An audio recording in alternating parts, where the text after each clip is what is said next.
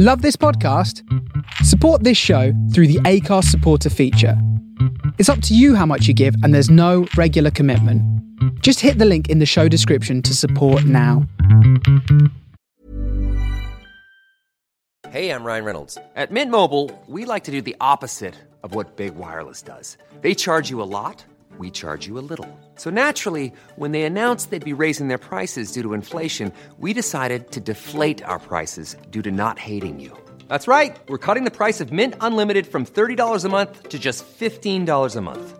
Give it a try at mintmobile.com/switch. $45 up front for 3 months plus taxes and fees. Promo rate for new customers for limited time. Unlimited more than 40 gigabytes per month. Slows full terms at mintmobile.com. When you're ready to pop the question, the last thing you want to do is second-guess the ring. At BlueNile.com, you can design a one-of-a-kind ring with the ease and convenience of shopping online. Choose your diamond and setting. When you find the one, you'll get it delivered right to your door. Go to BlueNile.com and use promo code LISTEN to get $50 off your purchase of $500 or more. That's code LISTEN at BlueNile.com for $50 off your purchase. BlueNile.com, code LISTEN. Phil Tiger.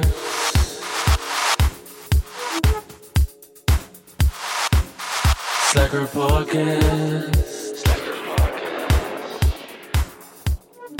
Ladies and gentlemen, boys and girls, children of all ages, welcome to the Slacker Podcast. Where's that voice come from? Welcome to the Slacker Podcast.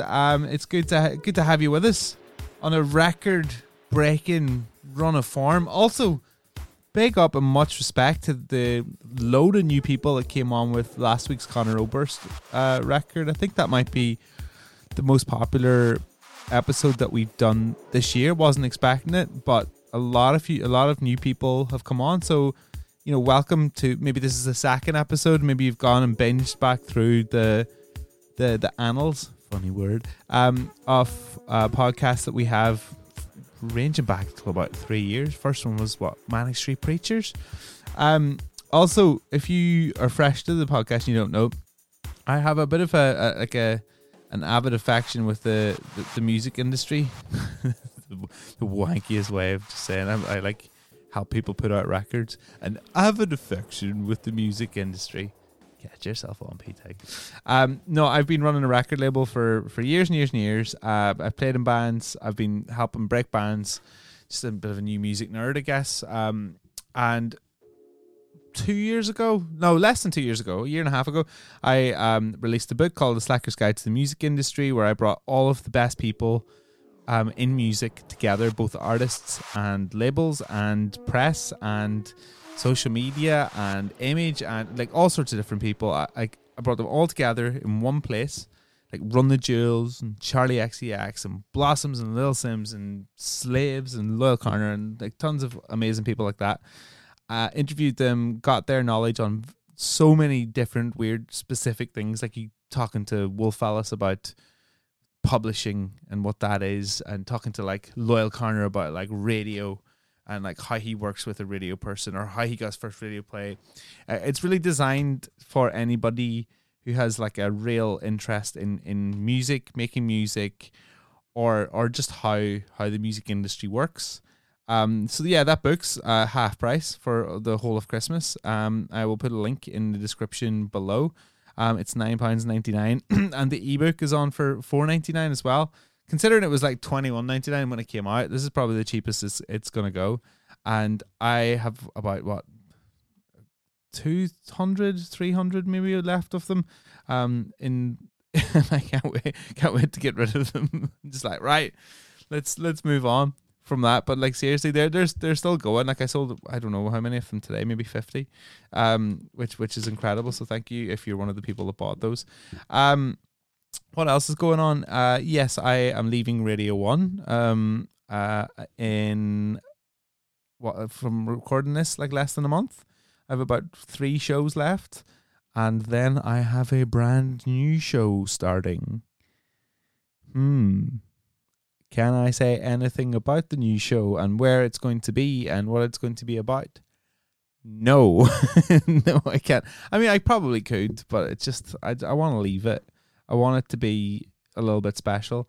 So, I mean, the people who are fans of my Sunday night program on Radio 1, the Chill the Beasts, as they call themselves, I call them too, have set up a Discord chat room, and it's a place of people talking music. It's a place of people supporting each other and being empathetic and talking about what's on their mind. And it's a community, and it really is building itself into like a really sort of caring community where people are sharing music and mixes and all sorts of stuff. So it's cool. I like it. I like a lot of the people in it. And that's where I'll be dropping all my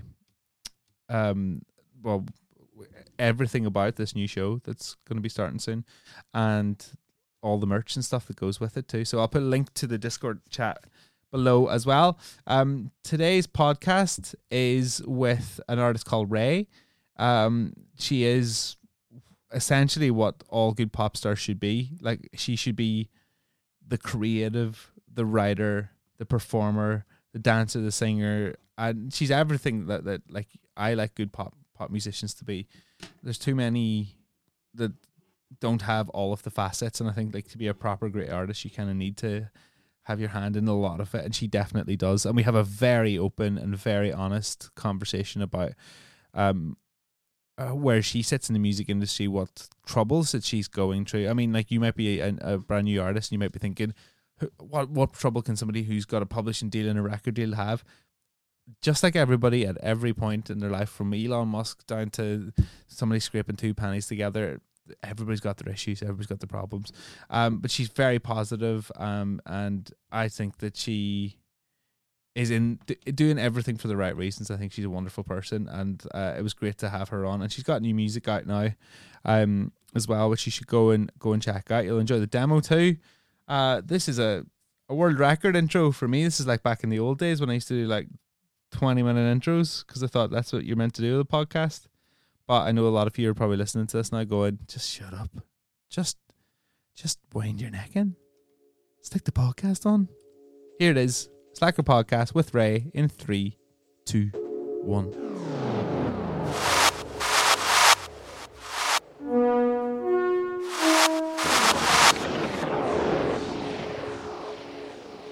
Slacker Podcast would like to welcome Ray for this episode. Ray, what's going on? How you doing? Hello, darling. I'm good. How are you? You look like you were drinking a posh juice. It was a posh Starbucks order. What's your order? We have an iced latte with almond milk and sugar-free vanilla. Oh, you're no crack at all, are you? It sounds bougie, yeah, but you know, it's a way that you can drink sugary coffee without feeling bad. Are you one of these people that like has like artificial sweeteners in your house? So if I came around and was like, "Oh, could I have 2 sugars in my tea?" and you'd be sitting there with like these 2, like, I don't know what you call them, like Canderel or whatever. Oh no! I don't have sweetener. We have sugar. I mean, don't get it twisted. I've been eating this lockdown as well. Like, it's been a kind of, I think there was a 2-week period where I literally ordered Shake Shack every single day. Yeah. So that's nice and healthy. Today I'm going to the gym for the first time in literally 6 months. I'm not joking. As we record this at what is the actual date? 9th of September. I haven't been anywhere near a gym. I'm not going to a gym this year. I'm back running again because I definitely put on weight over lockdown, but I put on that weight because I quit smoking, and I think that when you quit smoking, you put on like at least a stone anyway from just like eating. Wow. You know what I'm saying?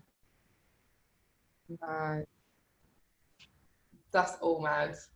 Big time. Never get into smokes. So thanks for coming on the podcast. We've got a demo that you sent over to us by your publicist Simon. Thank you very much to him as well. So we're going to be playing that a little in a little minute. But yeah. Actually, no. Do you know what? Flip it. Let's just play it now. Here we go. Okay, I'm done. Here's some context. Do you want context? Go on. Okay, so it's blah blah blah. Context. I have so many demos, Phil.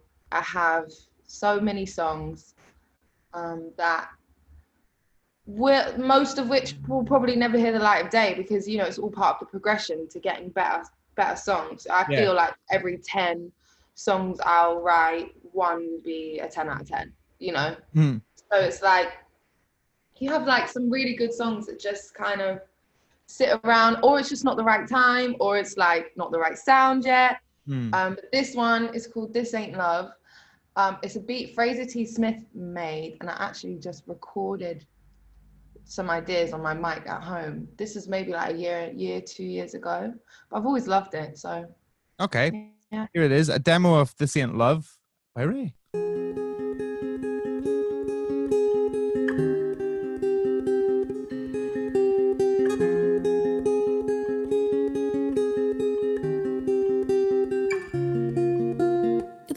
On my mind, you're not worthy of that. And I gave all my time when you don't give it back. And I always love you. It's a shame, but that's that. I'm really gonna miss that. Really wanna kiss that. Damn, don't know if I'm ever gonna want another one. Everything I say, I'll do, lover. Always want the best for you, nah. Always want the best for you, nah. Yeah. Bad lover, why you wanna break those rules, nah. Thought I would've seen this through, nah. Always want the best for you, though. This ain't love. Is it? I thought it was, but baby, no, this ain't love. Is it? No.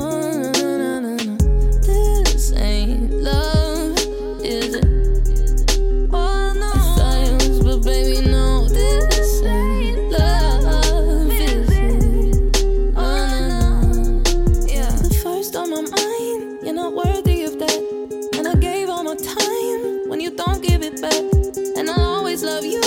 It's a shame, but that's that. I'm really gonna miss that. Really wanna kiss that. Damn, don't know if I'm ever gonna want another one. Everything I say, I'll do, lover. Always want the best for you, Always want the best for you, Yeah. Bad lover, why you wanna break those rules, Thought I would've seen this through, Always want the best for you. This ain't love, is it? I thought it was, but baby, no, this ain't love, is it? No, this ain't love, is it? I thought it was, but baby, no, this ain't love, is it? Is it? No.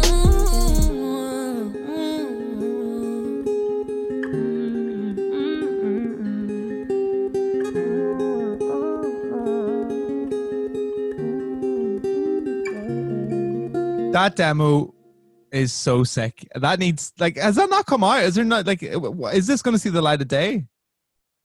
I don't know, Phil. Probably not. Well, it has now. That's not fair. Like, because that track's really good. Like, I mean, it's got you doing what you do best, and you're really showcasing yourself on that as well. Because you're like going in. The bars are fire. Like, Oh, thank you. You got some rap skills, and you're sort of taking your vocals for a little workout as well. Thank you very much. Do you know what? Yeah, it's really crazy because when you're a writer, which, you know, I am, and I know so many amazing writers, you really want to experiment and try different things and you know, push your boundaries and like create without a formula, just to create and see what you're capable of, you know, which means you end up creating like, I wish I could just send you a whole folder because I've got so many different feelings and sounds.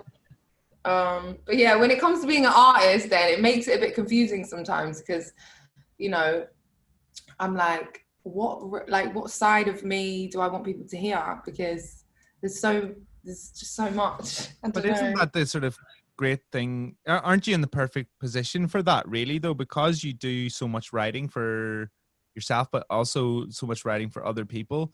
Yeah. Can that, like, do you get the same sort of creative itch scratched when you write something that's completely different for you when you pass it on to, say, like, I don't know, like a pop act like Haley Steinfeld or something like that? Like, will it be different to like my stuff? You mean? Do you feel creatively absolved when you've like gone, I've made this, there you go, you sing it?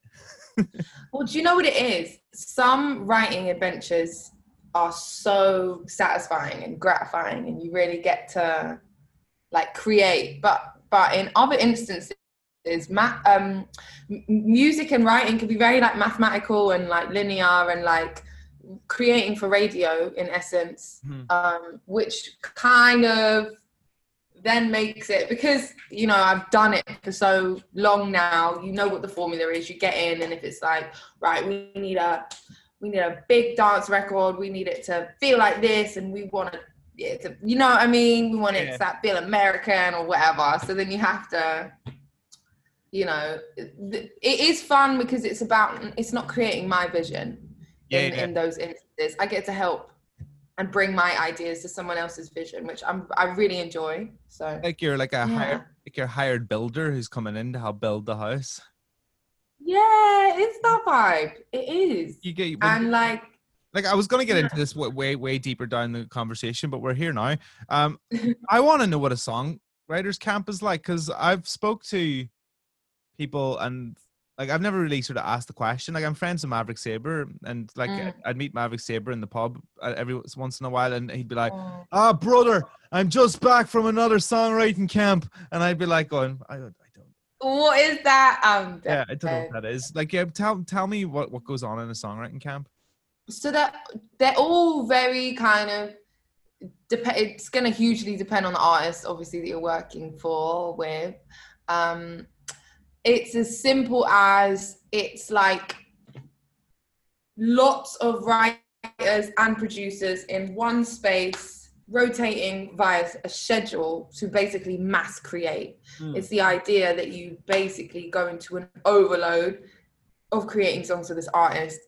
So for instance, like would a whole album be written in a songwriting camp, as in like, is that what they're trying to get? They're trying to get the guts of a record.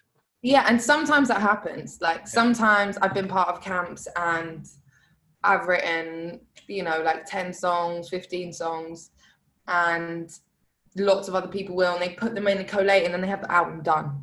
And sometimes you do a camp and not one of the songs gets used. Oh my God. So it's very, I've done quite a few. It's very interesting. Is it tense? It's not tense, but it's more like,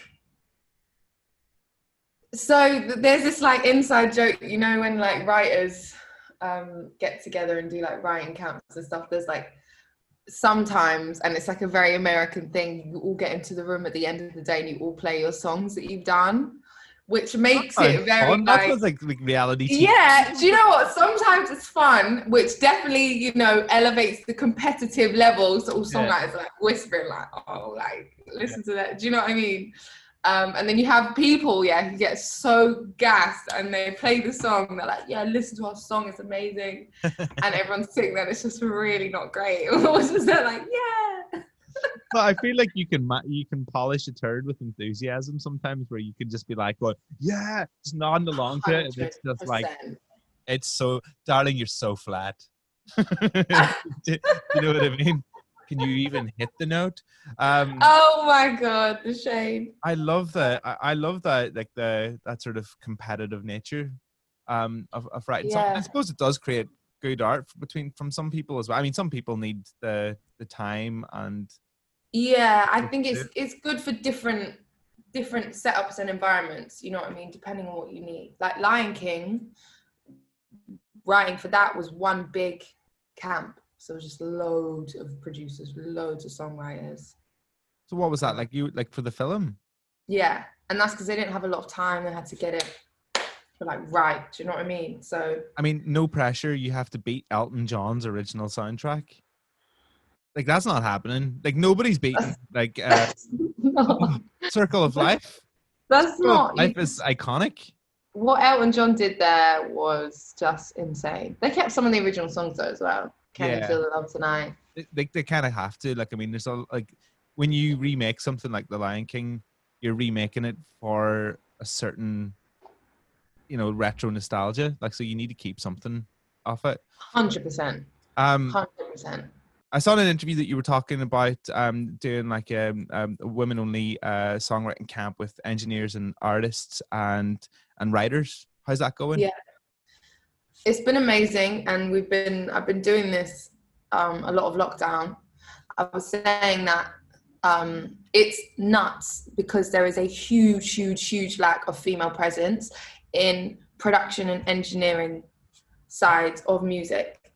I could count on my right hand the female producers I've been able to track down doing big things. Like, there are not a lot of women, and I don't know why. Because there are female footballers. Like, I just don't get. I think it's because women are told or feel like we're encouraged or bred that we can't do that, or we're not allowed, or that's not our place. You know, we come in, you bring a cute notepad and you write, or you come in, you are the artist, you know, and then no other female energy is necessary. Like that, it's been like that since I was like 14 when I started doing sessions. Weird. If you compared it to like the sort of women's football, like, I mean, like, there's always been encouragement there over the last 20 years to get people into that a bit more, and it's getting better and better. I don't know if there's been that same encouragement for women to get into production. I haven't seen it. No way. And like my friend who's a writer, she posted on her Instagram account like a week ago or something. She was like, look, it was statistics of the ratio of men to women in the Billboard Top 100. And it was just so sad, Phil. Like, it was just... What were we saying? What was the number? The stats were ridiculous. Like, producers, it was like 99% men. It was just like so bad. Like, it was 67% male top lining, all male production. Like, it was just so male heavy. Even today, in big 2020. Like, maybe sometimes we think that things are getting better, and we're like a lot, like, maybe we generally think we're a lot further forward as a race and as a people than we actually really are. Maybe it's just, it's a veneer rather than a full vibe. I would agree. And it's like, women are so capable and so incredible. And I don't know, even when I'm like really trying to encourage and judge up a lot of the artists friends I have around me and creatives I have around me, I'm like, women, we can actually do this. And it's daunting, and people are like overwhelmed, but it's actually not as hard as you think. If you have a passion for music, you could find passion for production, you know? Exactly. So anyway, I've been creating these rooms, bringing all girls in, my sisters who are also super talented musicians, super young, but super talented. Who are we talking? Let's name check. I want to know who these people are. My two sisters, literally my blood sisters, Abby and Lauren. Right. They are so good. My little sister Abby, who's 16, she just signed a huge publishing deal, which is a songwriting deal. Wow, okay. And she's already writing for huge artists. Did she sign a bigger publishing deal than you? Oh yeah, it's like 3 times what I signed. Has that created Atmos in the family now? I love my publishers, but like, oh my God, I signed when I was so young. That happens though, doesn't it? Yeah, but they've got me in a deal that is just so, like, I've been doing so much writing and it's just not even going to see the end yet. But, you know, it's about, I'm applying the expertise I know now and making sure that my sisters just don't have to suffer the things that I've been through, because it's not been all nice and butterflies and fun, you know. That's it. If you like, when you're the first in the family as well, you blaze the trail for them, so that they don't have to, do you know? Like, that's kind of always how it works. Like, how did, like, are your whole family musical like that? Like, because obviously both your sisters, you're doing the writing with them, and I want to come back to the camp as well, but like, did you teach them how to play? Like, did you all learn at the same time? Like, are you like, I don't know, is it like Sound of Music in your house where you all like sing to bed and stuff? You know what's really nuts is like the potential that my family have and that my sisters have just makes me so excited. My parents were never professional musicians and never like had an in on, you know, my dad's, it's like a working class family, you know. My dad worked in insurance for 20 years and my mum for the NHS for 20 years. Like my great grandparent, my grandparents, my mum grew up in Africa. She moved when she was like 24 to the UK. Wow.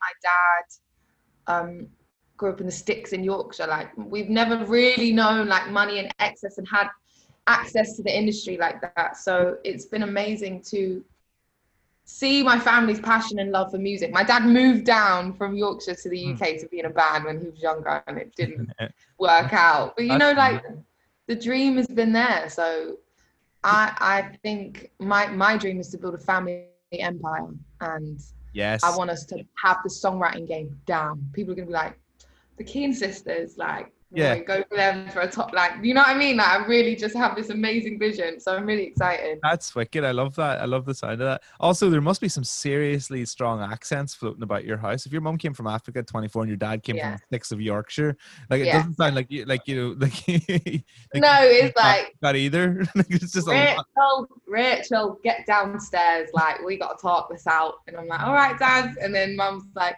Rachel. It's just so good. You're like, my mum's accent is amazing. She tried, you know, it's one of them ones when you come to Africa being a black woman, this is so interesting seeing it firsthand. Like, my mum had to literally just blend in. Or I know you could see that this is what she wanted to do. So she perm her hair, try and hide her accent, but completely fail miserably. Oh, she's such a great woman. I listened to a documentary about that quite recently. It's called Code Switching. So like, yeah, it's really, really interesting. It's like when you, it was presented on, it was like a Radio 4 thing. I'm so growing up listening to Radio 4 now. Like, definitely too old for Radio 1 now. But it was a documentary about how young black professionals had to almost look and sound more white in the workplace to get ahead. So they would tone down their accent or their blackness. Yeah. I'd never really heard much about that before, but it was really eye-opening and like made me think a lot. Yeah. Nuts. Big time. So your parents are obviously into good music, right? Like, yeah, I'd say. Were you picking through their collection? Yeah, I was. Dad listened to a lot of like 80s, like Wet, Wet, Wet, Curiosity Killed the Cat, like proper like 80s pop music. It's Simply Red. Like, he showed me a lot of amazing music. And then I grew up in church, so it was a lot of gospel, a lot of me and my sisters can be anywhere, and if you give us a melody, we can find 3-part harmony without even discussing it. Just because we've just learned musicality through church, I guess. That's called blood harmonies as well. When you have the same DNA as somebody, well, maybe not the same DNA, but the same blood as somebody, like, you know, that you're able to find that harmony, that fifth, that seventh or whatever, far faster than other people. Like, we went camping like last week or something as a family, and we were walking around and we're just singing. I'll start a song and then Abby will take the top harmony, Lauren will take the lower, and we'll just be like, and it sounds so nice. I have to do a video and post it on my Instagram or something so you can see, but like, people walking around like, wow, it's really lovely, keep singing. And we're like, okay, like, so silly. Have you ever thought about releasing music together as like a band or a group, or is it something that you just do as more of a writing trio or something? Oh, I think definitely they're still so young. Like, Abby's 16, Lauren's 18, so I feel like. Yeah, but you're also like, what, 22? Like, you're making it sound like you're like in your 50s or something. Like, let's be real here for a second. I'm dead. No, but there is so much time to experiment and try all of that stuff. I'm gonna do so much music. I'm gonna create so much with those girls. I'm so excited. Yeah, you kind of need to let them sort of go and live a life first before you sort of getting stuck into like the music, because like you got stuck into it really early. Like, it was your first EP 16, 17, something like that. Yeah. Do you remember our interview we did in some pub in Brighton? Yeah. That was fun. I had pink hair. I had a pink. Oh my god! I saw a picture of my outfit the other day. I was like, "What was I wearing?" I thought it was pretty cool looking, but then at the same time, like, I'm not one of the flag bearers for fashion here in the UK. I'm dead. Oh my god, we had fun though. I really remember that interview. you. Like it was really, that was like a really big one for me. It was a good one. Like I really enjoyed it, and you could see like then that you were like, I don't know, confident. You had an aura of confidence as a young artist that most people don't in pop music specifically, because you have so many people in pop music trying to drag you one way or trying to tell you what to do or who to be. You know, I grew up around guitar bands where you like, it's either this way or it's fuck off. Like, do you know, do you know what I mean? It's difficult in pop, and you could just tell from the start that you were going to be able to swim with the sharks. Oh, that's cool. I like that sentence. How did you? I mean, is there truth in that sentence? Like, is it difficult to completely be yourself in pop music? Do you know what? This is such a big and accurate question, because it is, for me, been a really confusing place to exist in the worst of times, and been absolutely incredible at the best. And then it's like, what is pop music? And then it's like, you know, when you're an artist with a label, I have a whole group of people that I have to get to agree to whatever I'm envisioning. And I think for a solid few years in my career, my opinion was the last one I would consider. You know, I would work on songs, and it was very factory then. I would just be doing like 2 or 3 a day. Like I was just trying to get something that I was like big. I would send it to the label and my people, and if they liked it, then I would like it, and if they didn't, then I wouldn't. Do you know what I mean? It was really, yeah. I don't think that's like a great place to be.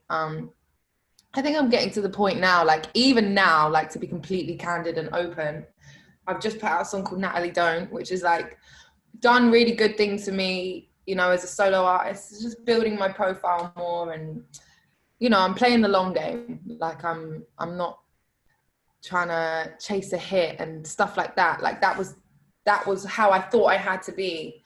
And even now, like I have like a dance record that feels really big, and everyone's like, yeah, this feels like a top 10.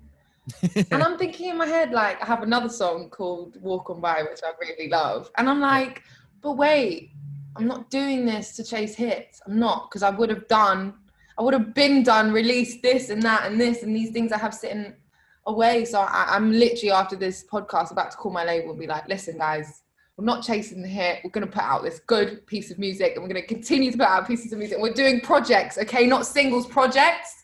Okay, projects. Yeah. But I feel it's wild, but we're getting there. Let this podcast jazz you up then for that phone call, so you go in all guns blazing. Yeah, right. I'm ready. Well, I mean, that was one of the questions I was going to ask. Like, I mean, obviously we haven't done an interview in a while, but it's 5 EPs and 19 singles and no album. And I'm like, right, when's this album? 19? Are you joking? I went through your Wikipedia earlier when I was doing my notes for this, and I was like, so like obviously the 19 singles is with like not just your own singles, but with like featuring as well. But I'm like, why is there been no record? Like, what's the easy answer to this? Like, it's not like let's not like get all sort of political around it. Like, why is there do you know what the easy answer is? It's several things. Okay. First of all, you can point to the public. The brain and mind of someone looking for a new record is reduced. Like, for people to really listen to your album, you have to like earn it, so to speak, in my opinion. So there is that, like, really wanting ears on a project, but also like, you know, album campaigns are, I don't know, Phil. I don't know. Like, I'm going to put out an album soon. Yeah. And I finally have everyone's agreement on that. What do you feel? What do you feel is your sound? Like, because obviously you love jumping between it, but on the record, would you jump between sounds? Would you try and go more cohesive? I think like it's 2020. Like, I mean, an artist like Charlie XCX can jump between sounds quite easy. And make it work quite well. Yeah. So like, I don't see there's like no reason around that. But anyway, what's in your head? Like when you're dreaming at night, like what's your record sound like in your head? You know, I'm gravitating towards real instruments, less auto-tune, more. I'm really excited, and over this lockdown, I began to create some music, which I'm really excited about. It's not trying, it's just saying and being, and it just feels really nice. And like, you know what is, I've grown so much. So all the songs that I have created, I think I have literally like 5 or 6 albums worth of different feeling music. Millions of people have lost weight with personalized plans from Noom. Like Evan, who can't stand salads and still lost 50 pounds.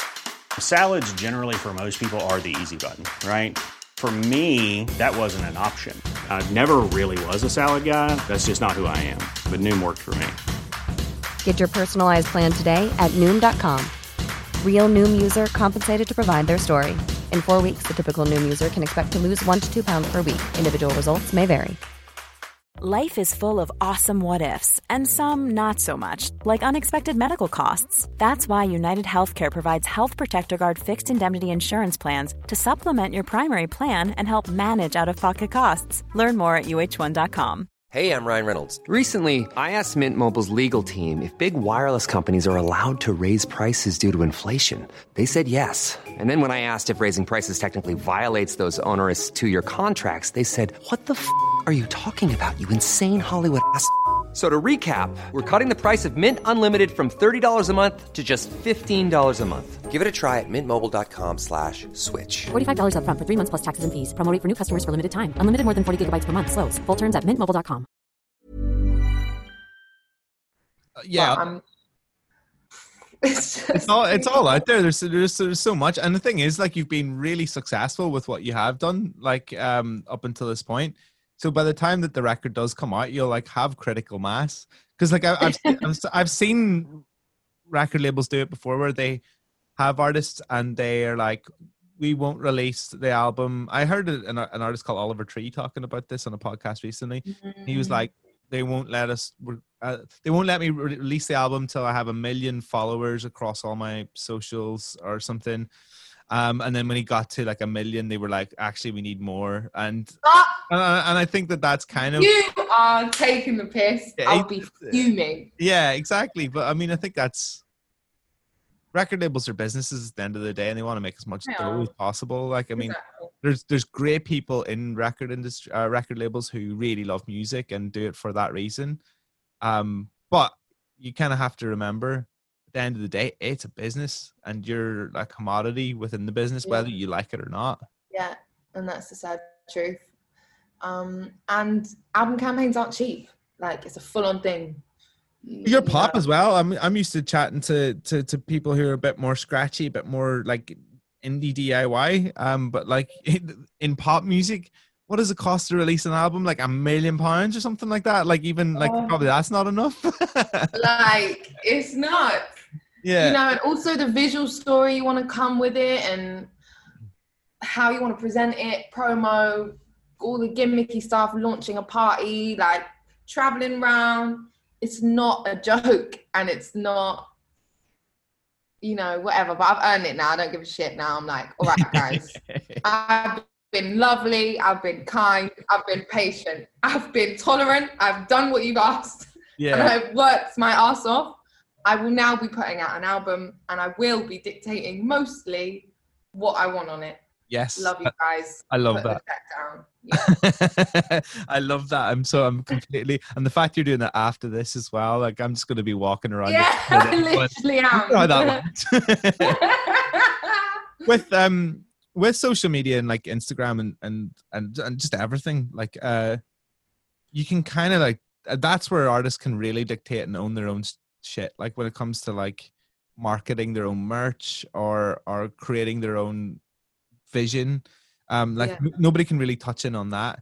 How do you feel like using that? Are you like intuitive with it? Because you see some people and you're like going, wow, you really have carved out a life for yourself literally online. Yeah, You know what, Phil? I can't lie. I absolutely hate it. Yeah, me too. I really genuinely hate it.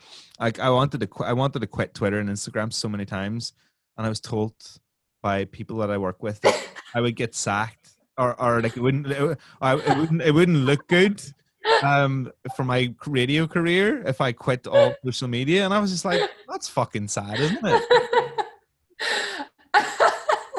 You know what I mean? Imagine it's sad. Imagine me quitting social media just because like I want my mental health to be better, and then get sacked because of it. That's so fucked. It's so dark. Oh, Phil. And you know, like, because people always tell me this, and it really is annoying. They're like, Ray, your personality is, you know, people would love it. Like, you need to make videos, you need to do like makeup tutorials and rah, rah, rah. And honestly, like, I couldn't think of anything worse. I find it uninspiring. I find it's not what I was made to do. You know, I love music. I love creating it. I'm not trying to be a social influencer. I don't. But sadly, social media has obviously become the biggest, probably most important thing for our artists now. So your CV. Person who comes to mind when I think about it, like I worked with her at Vivo for maybe about a year and a half, 2 years, is Maya Jama. Because like when we started doing our show together in Vivo, she was on her phone the whole time, and it used to wind me up. And I'd be like, Maya, come on, get off your phone. Like, we're gonna be here all day otherwise. And so good. And actually, like, thinking back, that whole time, that career she was fucking about with when she was on set was way more valuable than the gig that she was doing at the time. She is so good at it. I don't know how. Like, she's on it all the time, and she connects with an audience of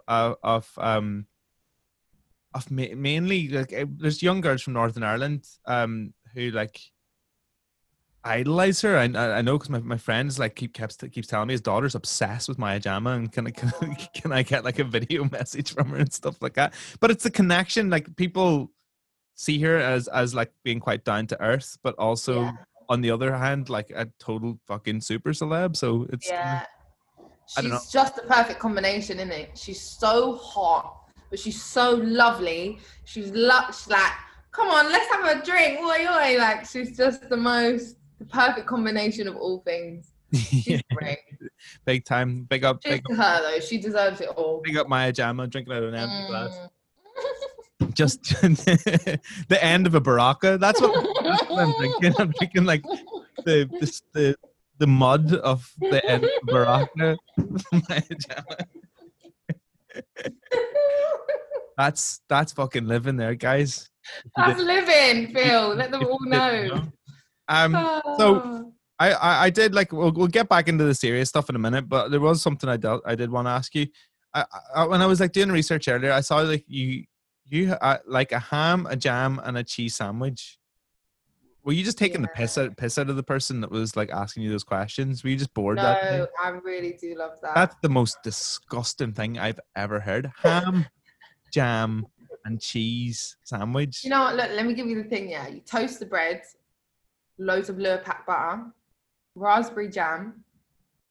You could do Philadelphia cheese, which is really good. That's even worse. Or you can do like cheddar, like strong cheddar, and then like just a thin slice of ham straight on there. And you could even like dip it in some yogurt or something. Dip it in yogurt? Do you know what? Like, I know that you always try and come up with like big market employees for releasing music and stuff for labels, but if you open up a flipping restaurant or something, I'm not coming. For all the disgusting munchies I've been eating, like, that's so hilarious. Yeah, pretty gross. It's been a while though since I've had one, to be fair. So, like, with all of the sort of singles and stuff that you've put out, like, which one means the most to you? Like, it can either be one of your own or a featured one. Oh, what means the most? That's a good question. There are like, I did this. Oh, that's a good question. What means the most? Probably the last song I put out. It's like my favorite.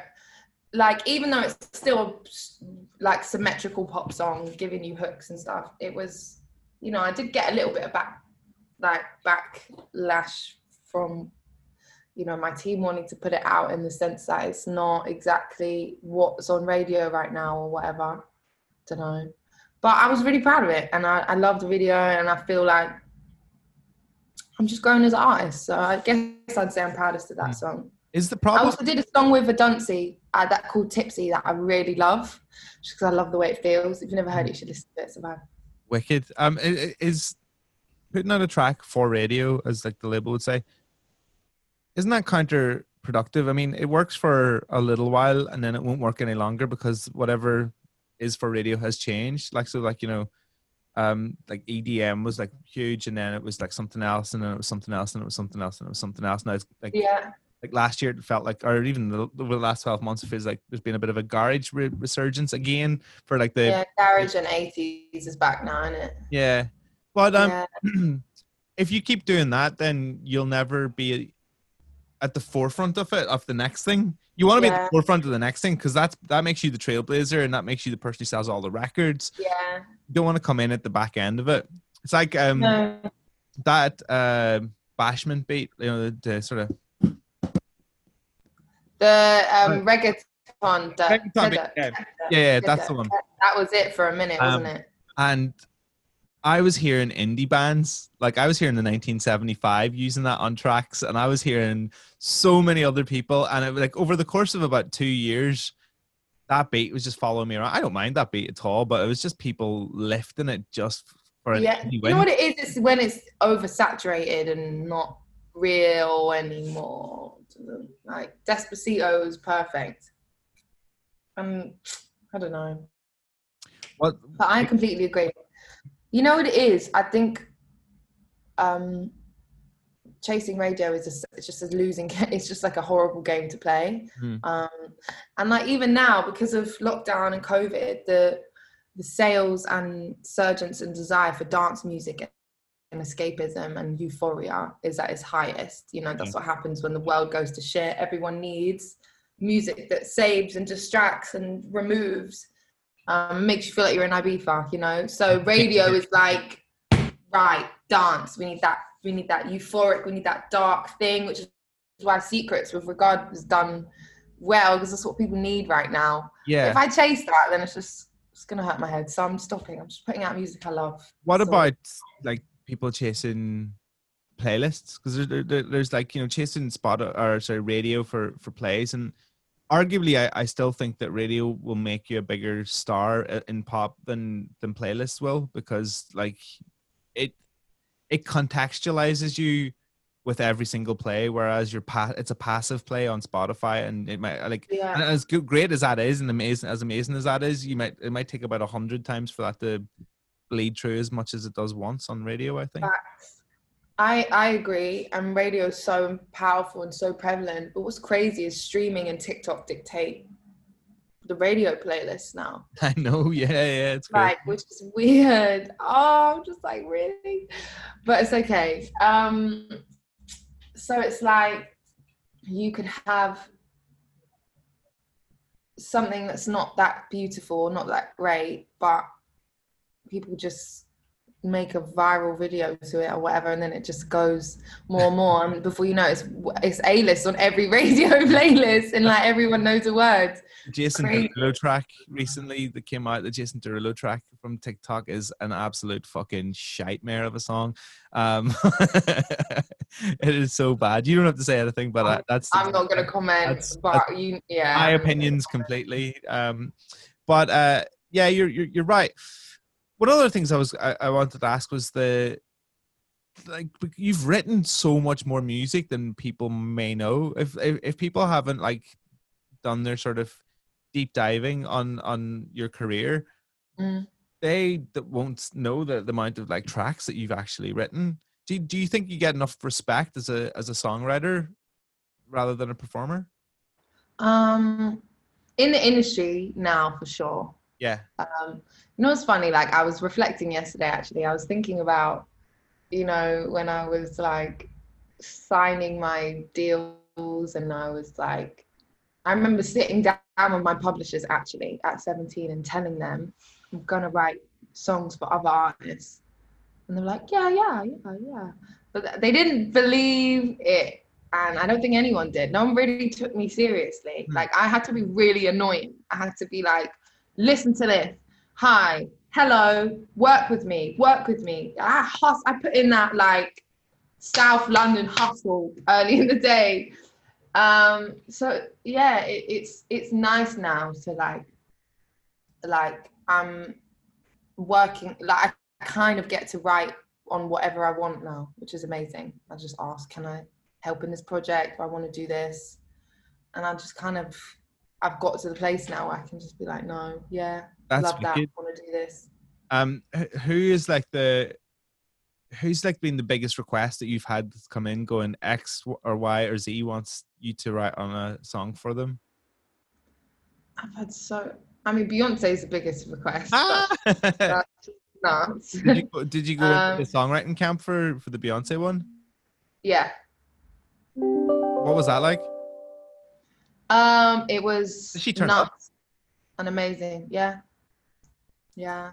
Does she give you like a pep? I would imagine she gives a pep talk like first thing in the morning. You just finished your like cereal and like you probably like loads of like really nice berries and like granola and stuff like that. And Beyonce just comes in like with a beam of light like shining. She's like, okay guys, we're gonna do something real. I don't know what she would say, but you can tell me. Oh my goodness. Do you know what? I signed NDA. Oh yeah. I don't know. I think that means I can't really tell you much more than what I've said. I mean, I don't want a lawsuit. I don't want to get in trouble. That's fine. I mean, I wouldn't get into a lawsuit with Beyonce over the Slacker podcast either, to be honest. It might, like, you know, there's certain things in life that you might weigh up, and it might be like, you know, the death of a close relative or something versus an NDA versus Beyonce. You might choose the relative, but a DIY podcast from a Northern Irish man versus Beyonce, I'm going to give you like license to roam on that one. Thank you. I really appreciate that, Phil. That's really kind. Thank you. I have no idea what it's like to perform live on TV. And like I've done plenty of like presenting and things like that. But you know, standing in one place and chatting into a microphone for 30 seconds is pretty easy. Like you still get really nervous. What's it like performing actually on TV, full songs, like because and routines and everything? Because as we've seen on the Brits over the years, it can go massively wrong. Like Madonna, like falling down the stairs at the Brits all those years ago. What's it been like for you?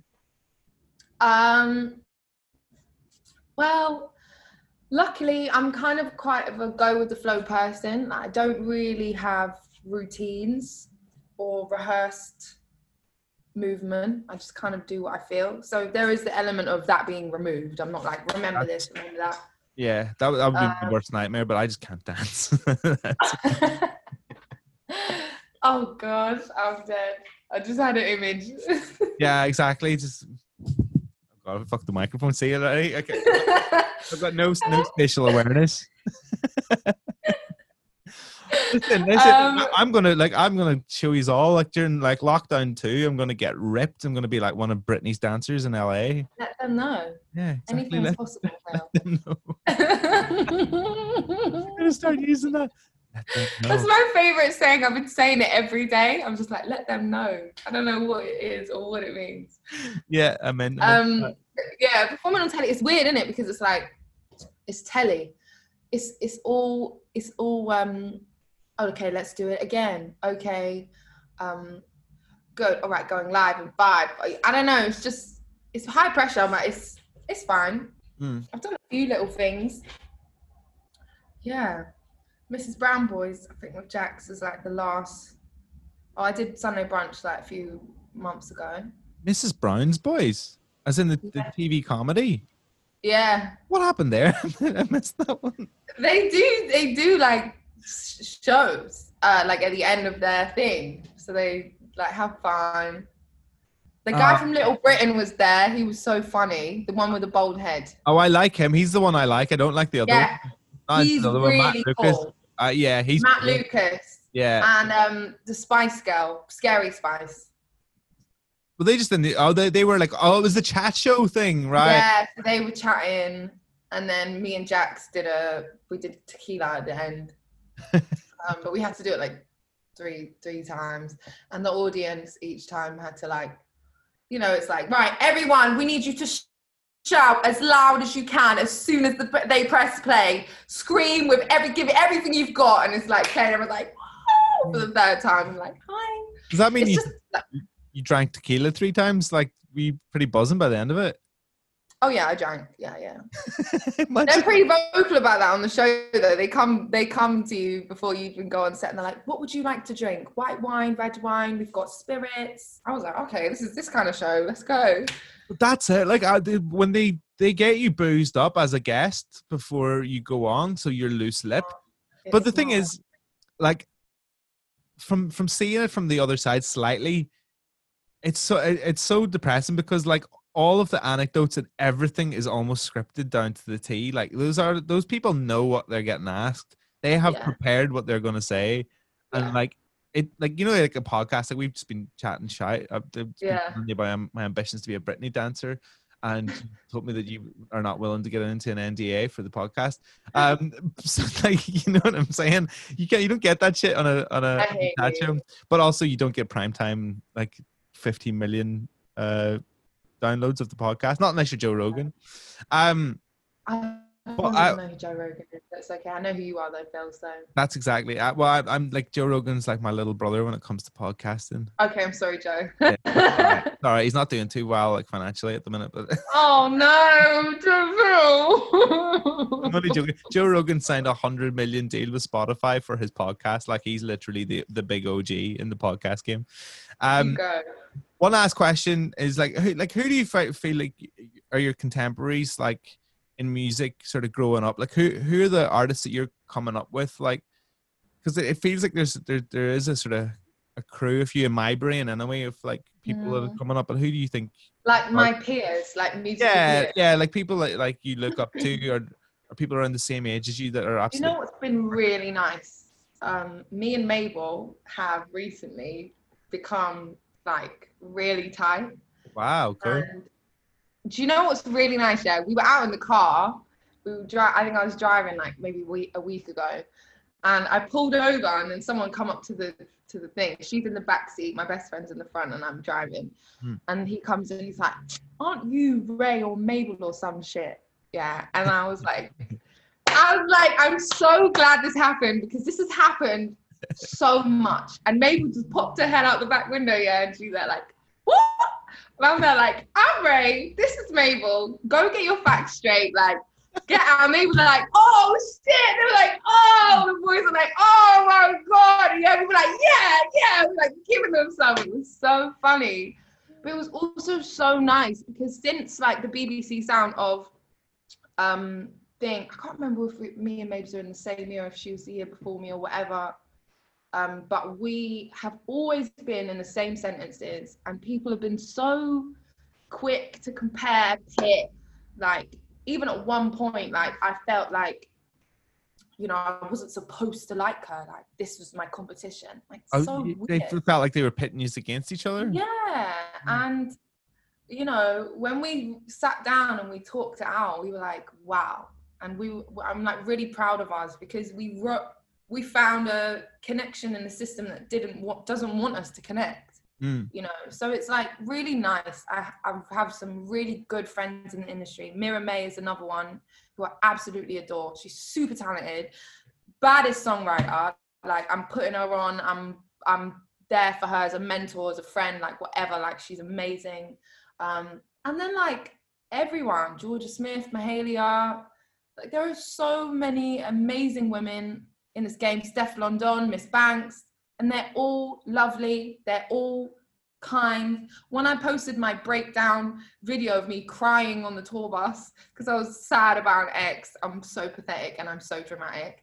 But all of those girls reached out like, Ray, like you're gonna be okay. Like, I am DDB. Like, everyone reached out, Ray, it's okay. And I felt like there's such a beautiful community of young, talented women from the UK rising up, doing their thing, and being genuinely beautiful to each other is so nice. So nice to watch, to be a part of. Yeah. That support is key, and it's happening, and a tide is shifting, and hopefully not even hopefully, it will. It just will.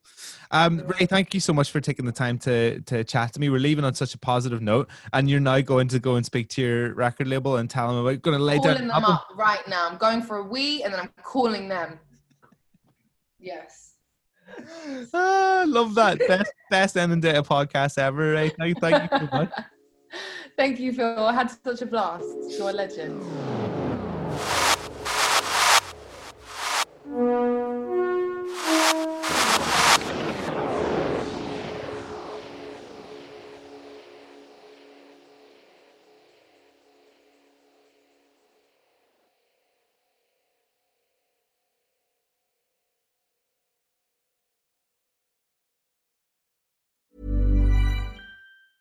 Even when we're on a budget, we still deserve nice things. Quince is a place to scoop up stunning high-end goods for 50 to 80% less than similar brands. They have buttery soft cashmere sweaters starting at $50, luxurious Italian leather bags, and so much more. Plus, Quince only works with factories that use safe, ethical, and responsible manufacturing. Get the high-end goods you'll love without the high price tag with Quince. Go to quince.com/style for free shipping and 365-day returns.